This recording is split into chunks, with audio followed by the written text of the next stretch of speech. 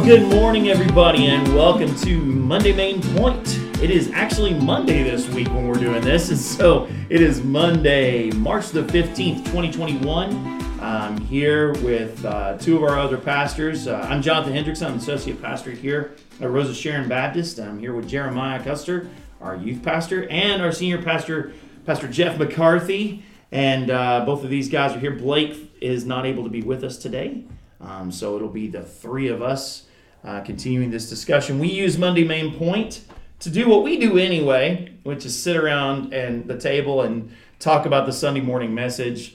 Not to necessarily criticize the deliverer of said message, but rather to dig deep into God's Word and to look at things that maybe we don't always, because of time constraints and things, we don't always have a chance to get into everything we research, and so it's good to go back, and it's also good just to recap for each other too. I learn a lot from these discussions, and I hope those of you who tune in each week and listen to us, you're learning a lot as well. So we're continuing on the current sermon series that we're in right now, which is Fact Checking the Resurrection, where we're taking Dr. Gary Habermas's 6 Minimal Facts argument, adding a seventh to it.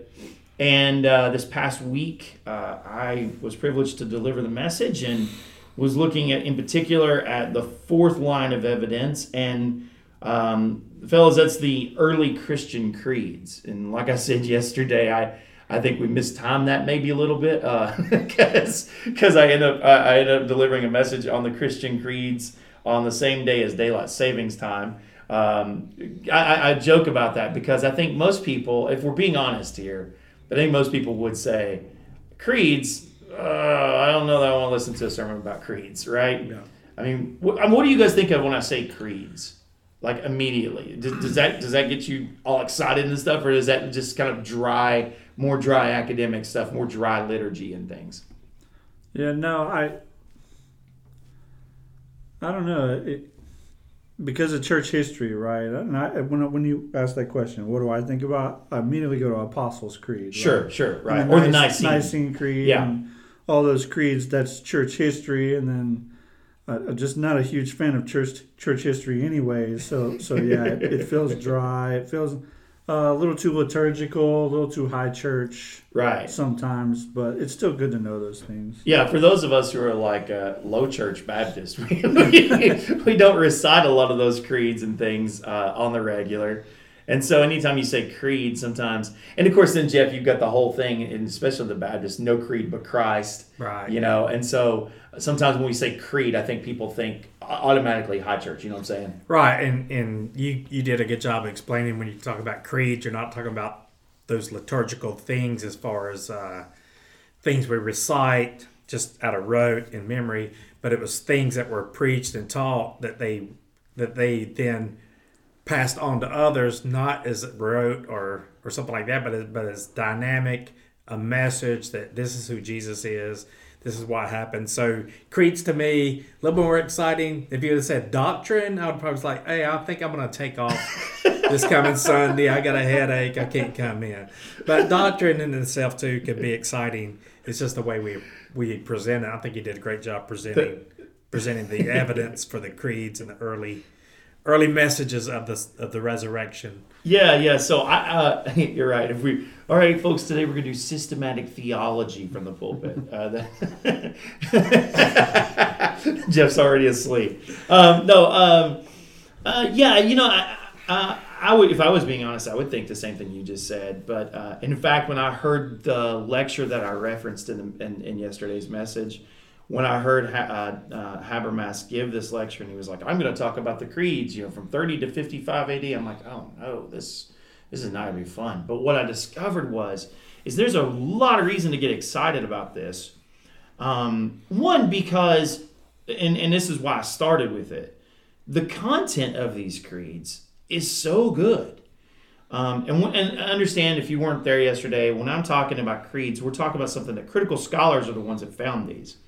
The sort of academic scholars found these and discovered that there are certain patterns that we discover, things that are clear where the author of the New Testament epistle or the author of the gospel, what have you, is clearly using material that's being quoted that would have been around as a tradition, like sort of the best way I know to think of it is like almost like hymns, and the reason or like songs, right? And the reason why I say that is because there's a certain rhythm to a lot of these. That the way that the way that the wording is put together is different, and you can tell that it's set apart from the way that the author is normally is writing. It's kind of like if you've ever read Shakespeare, you can tell when Shakespeare switches from verse to prose, right? So it's something very similar here with these creeds, and so. To give you the best example, I think, and by the way, I said this yesterday, but I'll say it again. In a lot of your Bibles, these creeds are set apart. They actually indent them and set them apart from all the rest of the text. And so a lot of times you can find them that way. Not always, but a lot of times. But the one that's probably one of the best known creeds and the most important for yesterday's message anyway was my central text, which is 1 Corinthians 15, 3 through 8. We've quoted this one already because it's so central to the resurrection and the evidences for the resurrection, guys. So I'll quote it again here. Paul writes, "For I passed on to you as most important what I also received, that Christ died for our sins according to the Scriptures, that he was buried, that he was raised on the third day according to the Scriptures, and that he appeared to Cephas, then to the 12. Then he appeared to over 500 brothers at one time. Most of them are still alive, but some have fallen asleep. Then he appeared to James, then to all the apostles. Last of all, as to one abnormally born, he also appeared to me." Now, what I said yesterday is, if you'll notice, there are 4 that's, right? And that's one of the reasons why they think that Paul is quoting some material here that he received. He says so, right? He says, I'm passing on to you, or I'm delivering to you what I received. And so I thought a good place to start is, okay, well, what exactly did he receive in this? And so yesterday I spent a bit of time running through some of these creeds. And the thing that there are 3 things that come up in almost every one of these. And that is the deity of Jesus, the death of Jesus, especially the substitutionary death of Jesus. I didn't say that yesterday, but it's not just that he died, but that he died for our sins, right? And then the resurrection of Jesus. So deity, death, resurrection, in nearly, Habermas says 80% of these early creeds. I got into it a little bit, Jeremiah, but what do you think? I think it's important, but I'll ask you, do you think it's important that deity is being taught in these early creeds? And keep in mind, we'll get into this in a minute, but the point we're trying to make with this is that these early creeds were probably being passed around very, very early on. So before Paul even writes them down, obviously he's saying, I passed on to you what I received. So what do you think about the fact that the deity of Jesus, just start with the deity, because I know you're a big Old Testament guy and stuff, so tell me, let's talk about deity and why that's important. Yeah, so you said a few things in your sermon that were good. First, just go ahead and give us the good quote that was near the end about the earliest creeds being the most Christ-centered creeds. Yeah, no, so yeah, that comes from Richard Bauckham, who says that the earliest Christology is the highest Christology. Yeah. So yeah, that comes from Bauckham. So yeah, he says that, and then also you mentioned the Shema, right? So for Old Testament people and just for Jews in general, that was like their creed that they held on to, that you could ask anyone to quote, and you were supposed to write it on your forehead and write it down and teach it to your kids and all that stuff. So they knew this creed, which starts with that there's one God, right? The Lord our God, the Lord is one. Yeah. Right? And so creeds were important before the New Testament, and it was centered on the fact that there was one God, you worship Him. That. But along with that, because remember when we think creeds, we think those early church history creeds, and I think critical scholars, they go to those creeds and say, so like the Council of Nicaea, they meet in 325 AD. That's 325 years after Christ. Right. And the thing that they're dealing with was the Arian controversy.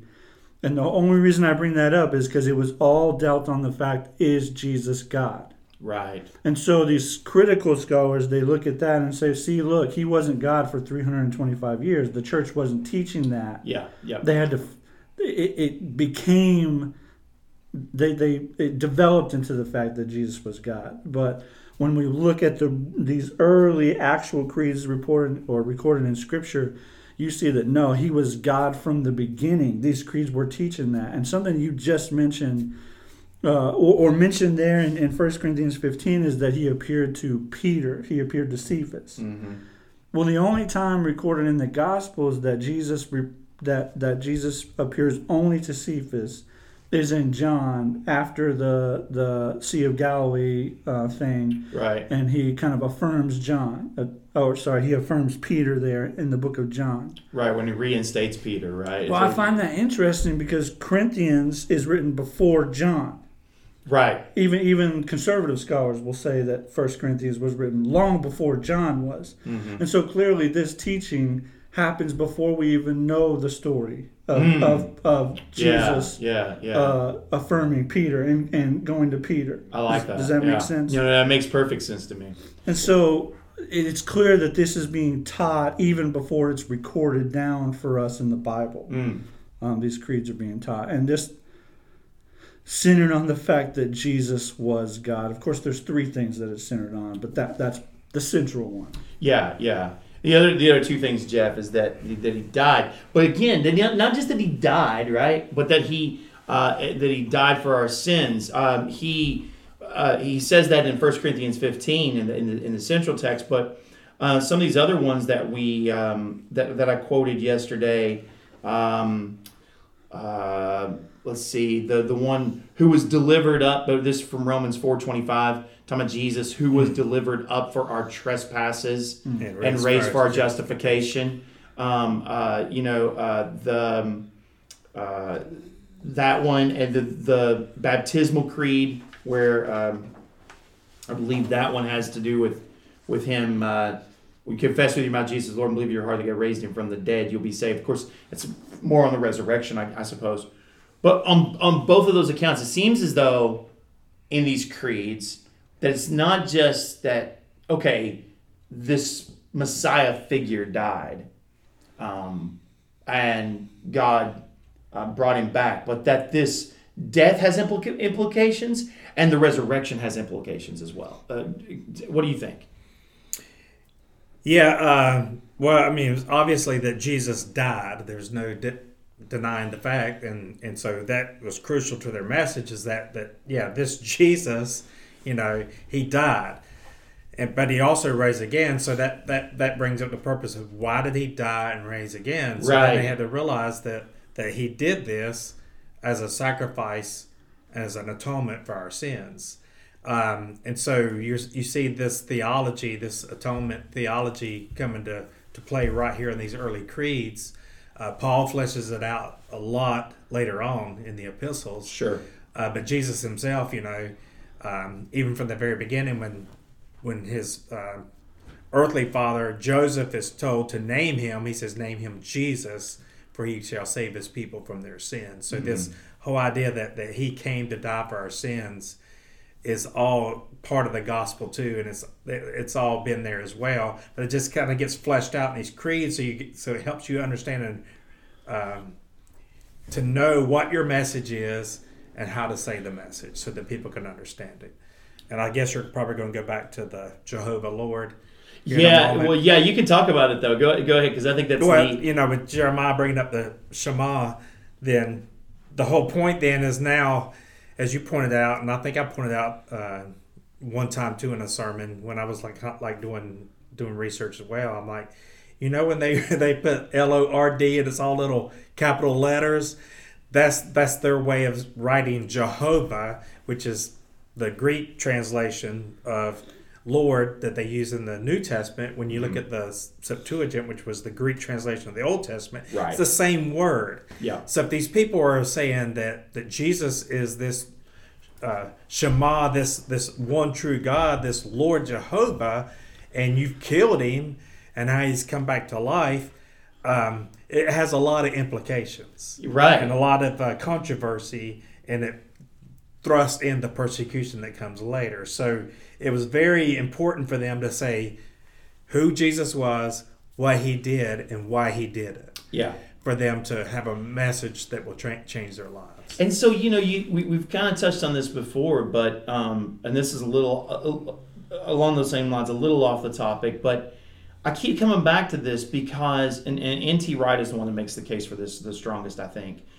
But this preaching that they're preaching about that he died for our, this atonement theology that's coming out, this idea of a resurrection that is going to be not just his resurrection, but a resurrection that we can all now enjoy, right, because of what he's done, is so completely foreign to Judaism. It's not there.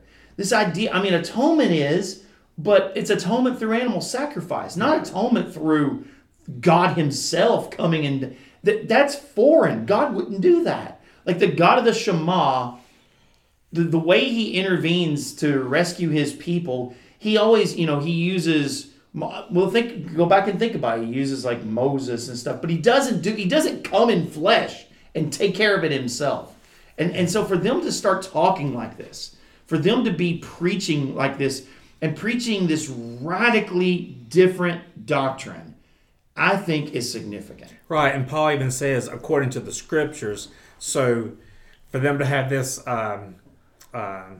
idea of who Christ is and what he did for us, then they had to automatically then go back to their scriptures, which then two that come to mind you've preached on before, Psalm 22, Sure. and then Psalm Isaiah 53, Right. which they clearly show that this Messiah figure, this son of David, this king is going to come and die. Mm-hmm. And so it's just bringing it full circle to the guys on the way to Emmaus. Well, that's what I was going to say. I was going to bring them up too. Right. The disciples, over and over and over, he spent time showing them, all right, this is how this stuff was fulfilled. And then Matthew does a great job when he writes his gospel to show clearly how the fulfillment of scriptures all came into play in Jesus' life. So it was just a way of helping them who were Jewish people with a base knowledge of the Bible, the Torah, the scripture, seeing how Jesus then fulfills these words. Yes. He becomes the message now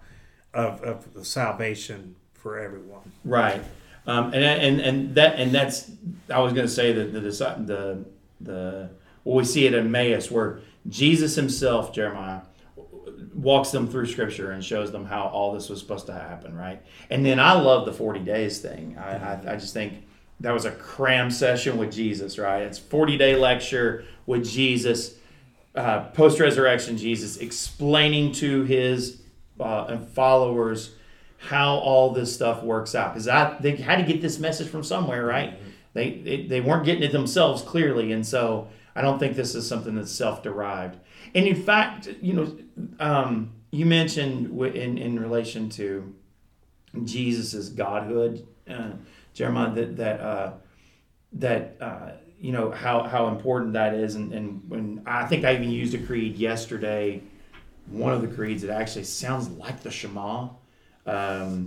It comes from 1 Corinthians 8:6, the one that's yet for us there is one God the Father, all things are for him, all things are from him, and we exist for him, and there is one Lord, Jesus Christ, all things are through him, and we exist through him. I mean, that's giving clear equality there with God. Philippians 2, clear equality with God, in terms of speaking about Jesus. You mentioned that the critical scholars look at and say, well, all that godhood stuff happened in much later on, right? 325 and at the Council of Nicaea and stuff, and that's where you get all the godhood stuff.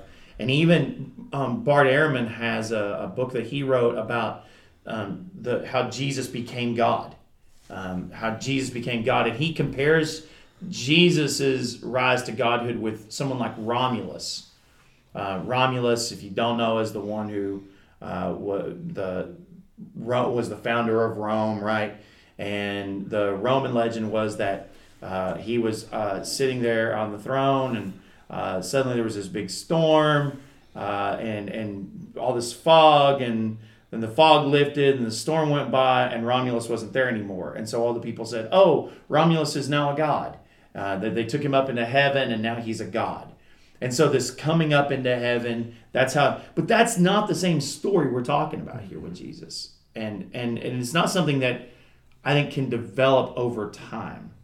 And I want to talk about that a little bit before we get into some of these other dates and stuff, because we'll get into that. But let's just talk about just what we kind of know. Even if we know that the Gospels are written probably, critical scholars say the Gospels are written between plus 40 and plus 65 years after the events happened. We probably at this table would set those dates earlier than that. I would say that we would probably look more at like plus 20 to plus 40, something like that, with John being the latest. But give critics here this plus 40 to plus 65. Do you think, for those who want to say, oh, this happened over time, these legends developed over time, this was something that, as the story got told over and over, it's the telephone game that happens here. Is that feasible with plus 40 to plus 65 years after the fact? What do you think, Jeremiah?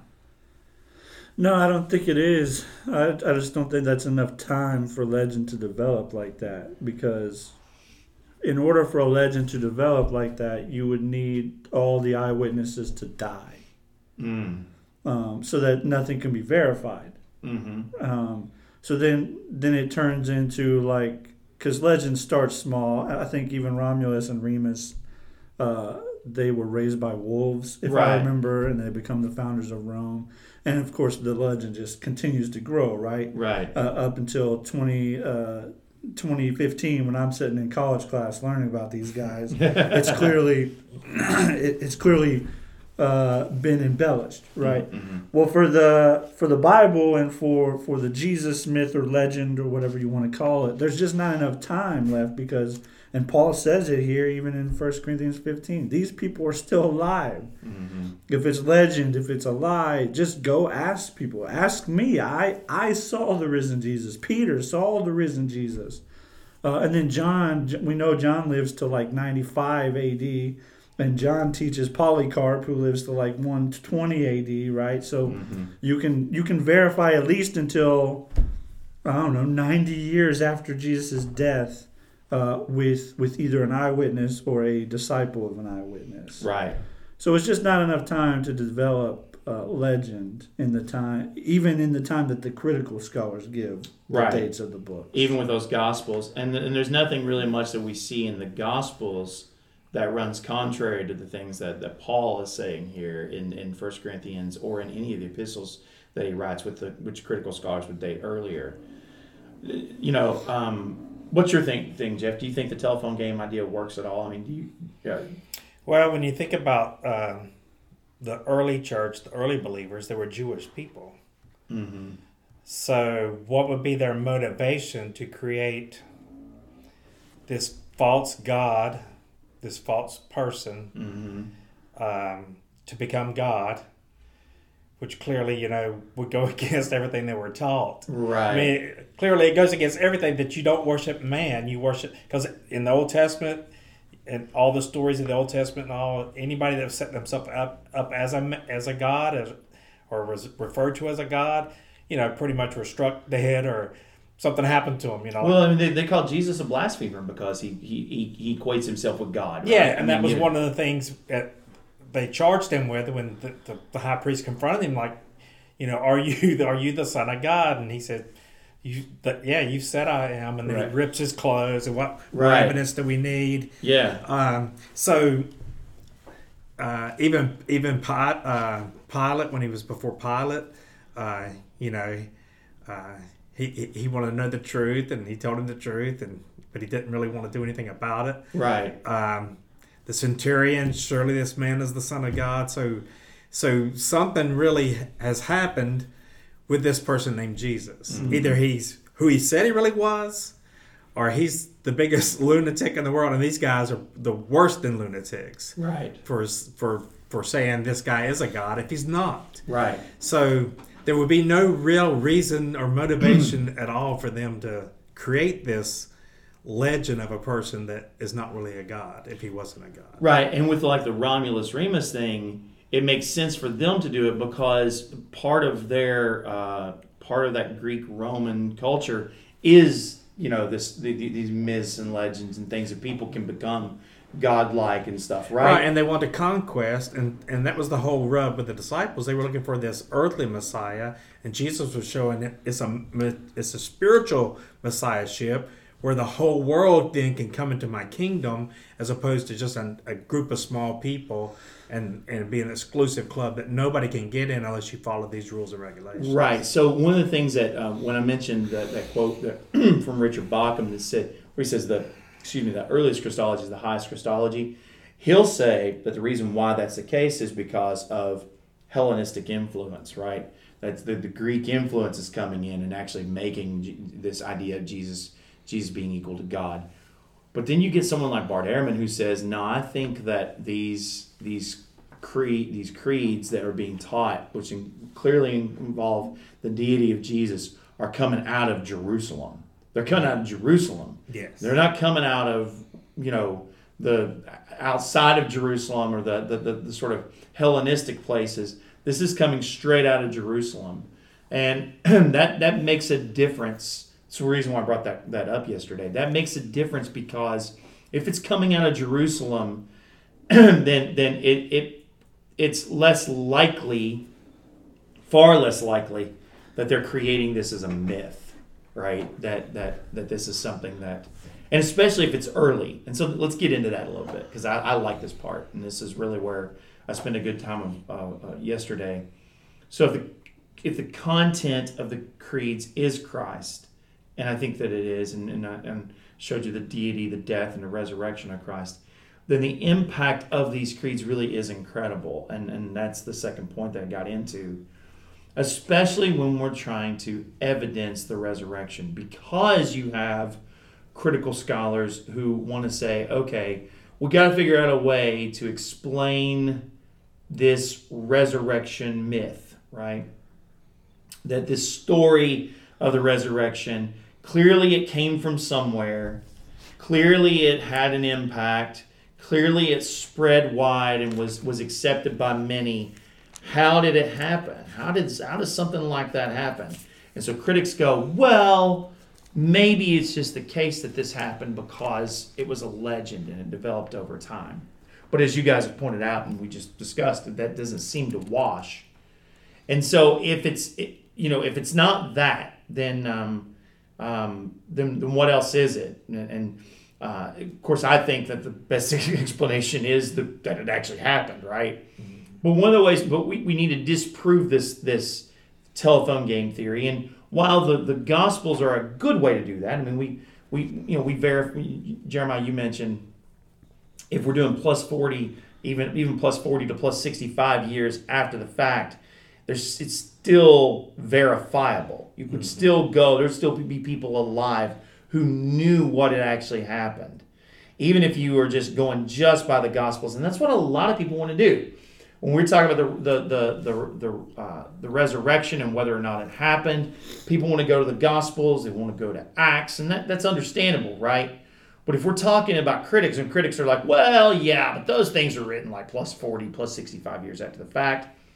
And what we found out is that, again, this is all due to research of Dr. Gary Habermas. He spent his lifetime developing this argument, and it's a good one. What we found out is we can do better than plus 40, plus 65. we can do way better than plus 40, plus 65, which is incredible. We can. He thinks, and I think, and even Bart Ehrman will quote a quote I used from him from Bart Ehrman. He's the one who was quoting Ehrman. He said, even someone like Ehrman says, virtually no New Testament scholar today thinks that the things that Paul was quoting, these creeds that he was quoting, were any later than 30 A.D. Wow. So this deity, death, and resurrection stuff is actually on the table probably within months, maybe even days. I mean, the one the creed that if it really was said there at Emmaus, if we believe the gospel according to Luke, he says it's the only creed that comes from the Gospels. I don't know, where is that one? Hold on a second. Luke 24. Yeah, Luke 24, and it's the one. Yeah. Where they say the Lord has certainly been raised and has appeared to Simon. Mm-hmm. So, I mean, that's an early creed. And so they're saying that, look, that stuff was being around like day of. That's day of kind of stuff, right? Or a couple days after anyway. So can we, the point that Habermas makes is, can we take this and establish using critically accepted text, can we establish that Paul at least got this one creed from 1 Corinthians 15, the main one we're looking at, that he got this information very early on? And I spent a good deal of time yesterday doing this, but you can look at the dates of Corinthians and Galatians. Both of those are almost all critical scholars will accept that Paul did write these, that they were written, that Galatians is written around 55 AD. Some think earlier, right? But that what he's talking about there in Galatians really sets it up. Like first off, we know that Paul is converted probably within what, guys? 1 to 2 years after the crucifixion? Is that conceivable? I mean, we don't think that it was longer than that, do we? No.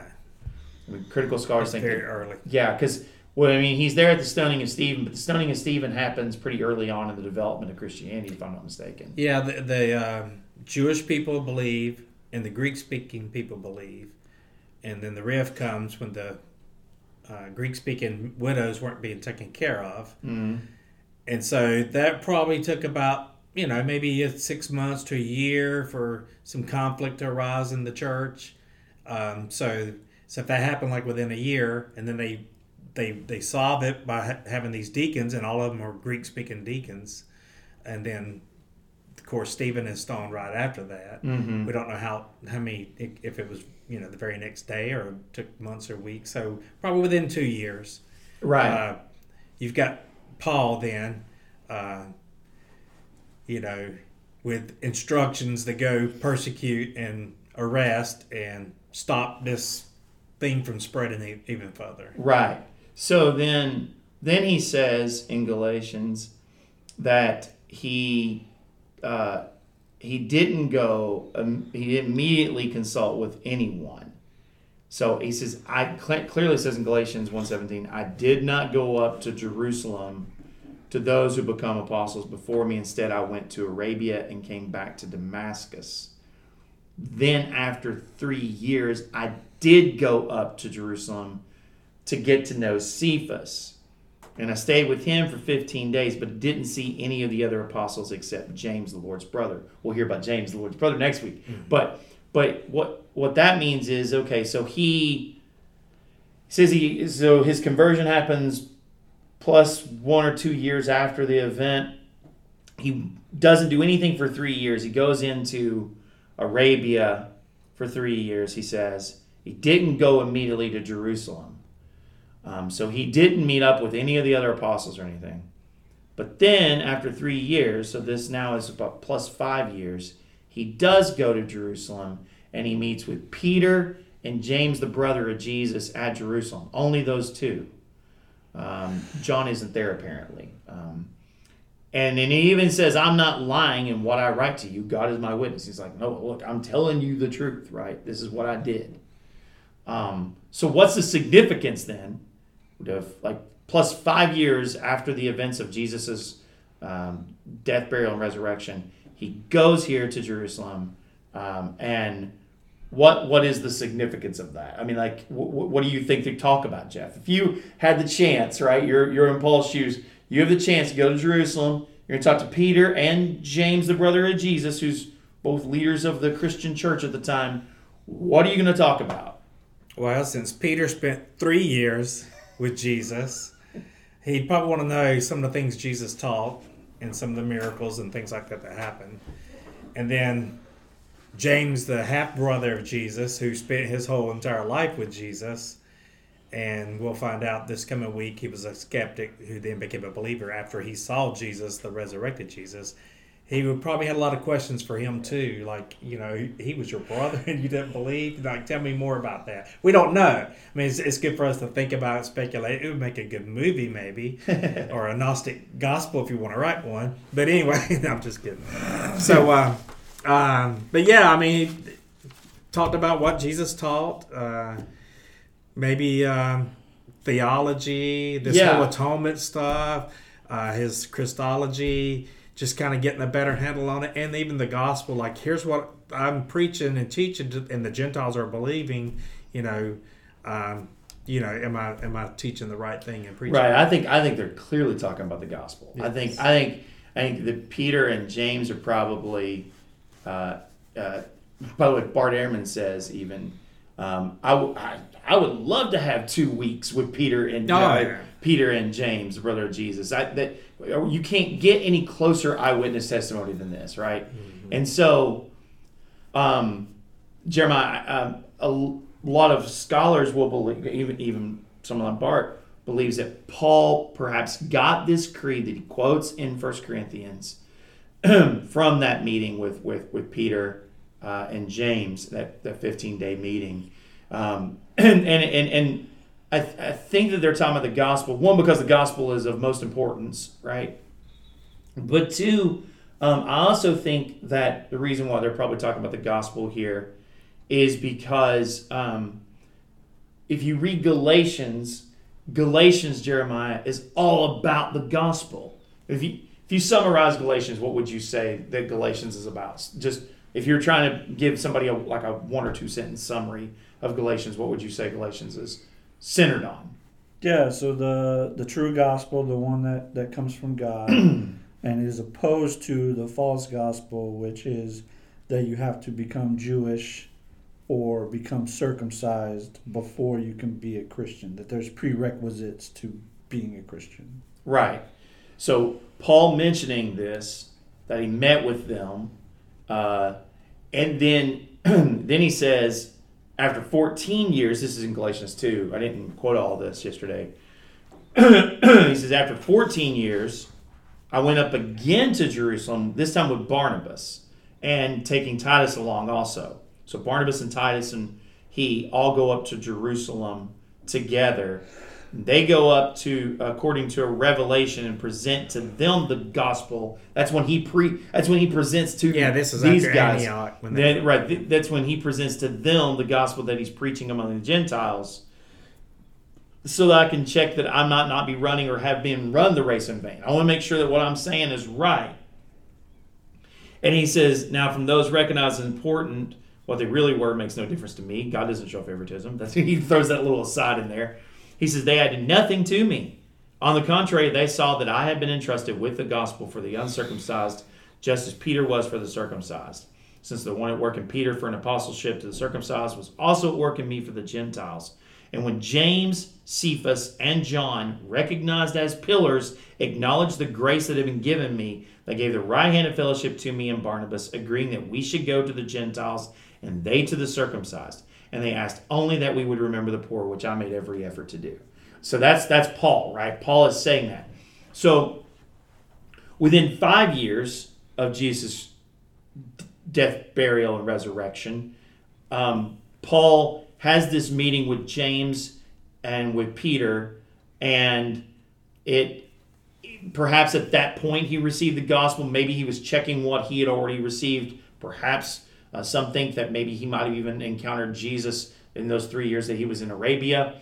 But regardless, I think maybe he received that creed that's being quoted over and over, because that doesn't sound like it's coming from him necessarily. And it was probably being early taught by these other guys. And so I think that he's receiving that creed there, Jeremiah. Yeah. Does that make sense? Yeah.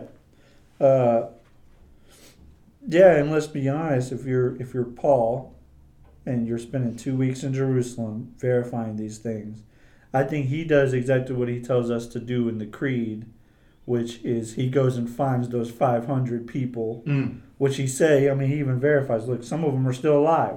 Right. Which the only way to verify that is to go and talk to them, right? To find those. Mm-hmm. So he's doing the same thing, but yeah, early, that's 5 years, and obviously we believe it's even earlier, but at the latest 5 years, right? Right. Where Paul is getting this creedal type information about the resurrection. Right.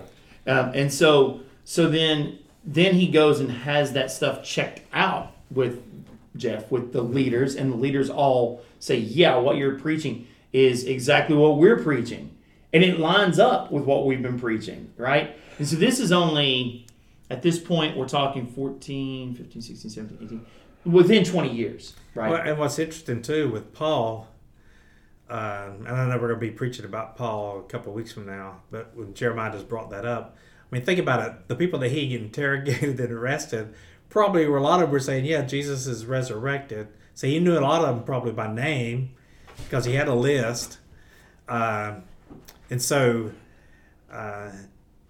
it's just real amazing how all this stuff just comes together when you think about it, how God connected it all to happen. But now he's getting this. He's got this information.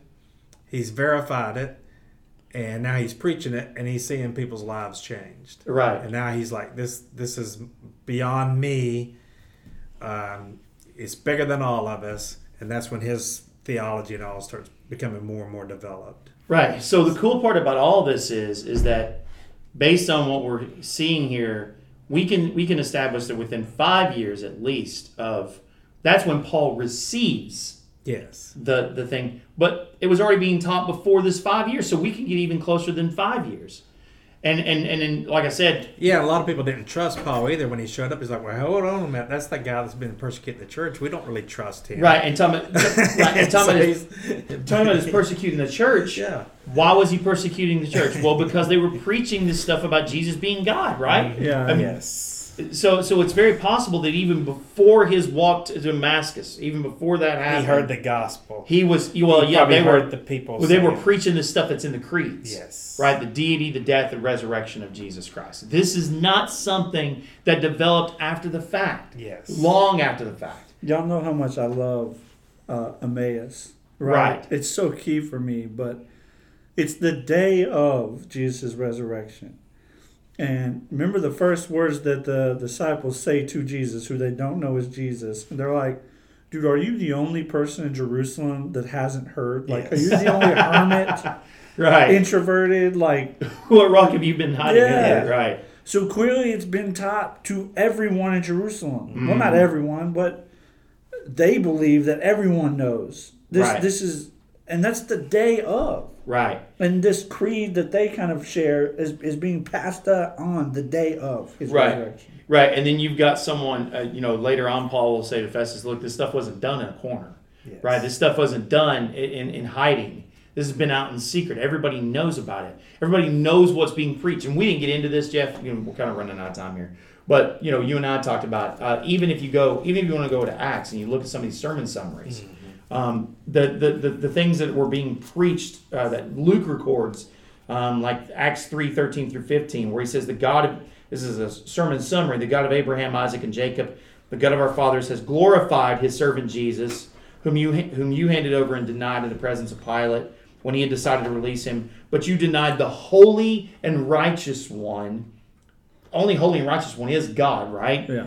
You denied the holy and righteous one and asked to have a murderer given to you. And you killed the source of life. You killed the source of life. You can't get much higher in a Christology than that, right? You killed the source of life, whom God raised from the dead. We are witnesses of this. I mean, that's being preached in Acts. And so this material did not develop over time. We don't have to wait till the Gospels come along to know about what Jesus is. But even if we did, it was still that even if you did, it would still be verifiable. But we don't have to do that. We have good evidence, as we've outlined here, to believe that this stuff about Jesus' death and resurrection and his deity was being taught really early on. Very early on, not enough time for a new religion or a new legend to develop, but plenty of time for things that Jesus had probably taught, like you said, in those 40 days with Emmaus and with the disciples of Emmaus, that Jesus was teaching this stuff very early on to his followers, who then passed it on to others. And I guess with this last few minutes, let's just talk about, okay, so what, right? This is all a great exercise in academics and stuff, but why does it matter, Jeremiah? Why does it? What's the overall impact for the average person of what we just discussed? Yeah, I mean, I guess the deity of Jesus, right? So the reason we're not just theists, the reason we're not even Jewish, right? We're called Christians. And so the deity of Christ is important for us, because if Christ is not God, we're wasting our time. Yeah. So that's why I think when the rubber hits the road, you don't really want people saying, "Look, that the deity of Jesus was developed over time, over 300 years or whatever. He wasn't really God. He was just a legend and all that stuff." If that's true, then we're sank without a ship, right? Like, so for me, it's the deity of Jesus and being able to verify that at least the pillars of the church, the disciples, of course, the changed lives from last week, all affirm the deity of Jesus, and the resurrection affirms that too. Right. So, Jeff, for the average person sitting in the pew who hears this, what's the impact, right? What's the impact of what's the upshot of all of this? What can we learn from Paul from 1 Corinthians 15:3 that actually affects us where we are? Well, I mean, it gives us confidence that we have a message that is true, and that is a message that can change lives. Even Gamaliel, Paul's professor and mentor, in that arrest of the apostles, told his advice was, just leave them alone. If this is something men made up, just, like these other false messiahs, it's going to go away. But if it's of God, you can't stop it. Yeah. And so it started 2,000 years ago, and it certainly hasn't stopped now. Right. And it's faced persecution, and people have come against the gospel from the very beginning, and they're still coming against it. But if you accept that message, it changes your life. If you reject that message, your life will be changed too, but in a dramatically wrong way. Yeah. And so it gives us confidence that we do have a message of salvation, so that, I'm getting ready to preach a funeral here in just a few moments. It gives hope to people that, there is life beyond this life. There is eternal life. There is a resurrection, and that one day we will be in the presence of Christ, because we believe it, not because we experienced it. Jesus didn't walk into this room right here today. Right. But because he did, then we can have faith that when we accept him into our life, his spirit comes to live inside of us, and we will see him again one day too. Yeah, that's great. I like what both of you all said. I would say too that if indeed, as we believe that this is true, then you just can't leave it on the table. You've got to do something with it, right? And you've got to do what Paul did. He said, "This is of primary importance, and I'm delivering to you what I also received." You got to receive it for yourself. But then I don't think you can just receive it and hold on to it. Like I said yesterday, I think you also have to do what Paul did. If this is true, this is life-changing news. You just said it, Jeff. And it's hope beyond this grave. It's hope beyond the grave, hope beyond this life. That's what I want to say. And if it's that kind of hope, that's the kind of hope that we need to be proclaiming with loud voices to all those that we can come in contact with. I mean, really, this is life-changing news. If it was think about things like COVID. Everybody was affected by this disease, right? And we were all scared of this disease, and we knew that it was possible that any one of us could get it. And we saw friends of ours getting it, and we saw people get sick. We saw people die, Jeff, right? Even in our own church. And then all along, there's people developing a vaccine, right? And it's also that we can have this vaccine so we can have hope and beat the disease. That's the goal. What if these research companies had developed this vaccine in secret and only given it to a few people, right? They have the hope, they have the answer, but then they just keep it to themselves and they never give it to anybody else. I mean, people would be up in arms. They would be like rioting, And if it ever got out that you mean you had this news and you didn't tell me? You had the cure and you didn't tell me about it? We've got a cure. We certainly need to tell people about it. We have a source of hope that's beyond a vaccine, right? It's better than a vaccine. And it's Jesus Christ. Well, next week we're going to be talking about James, the brother of Jesus. Man, I can't tell you, Jeff, how excited I am for you to do this one. Because when we started talking about the 6 minimal facts, we said this one is the toughest one. I think it's the hardest one to go to Scripture and find. We know a lot about James, the brother of Jesus, from the Gospels, right? And then we find him pop up here in Galatians, so I'm looking forward to next week. I think it's key. I do think it's important, especially in terms of fact checking the resurrection. So hopefully you're as excited as I am about that. We'll be here next week, next Monday at the next Monday Main Point. We'll be here to talk about all that and much more. You all have a great week, and we'll see you soon. So long.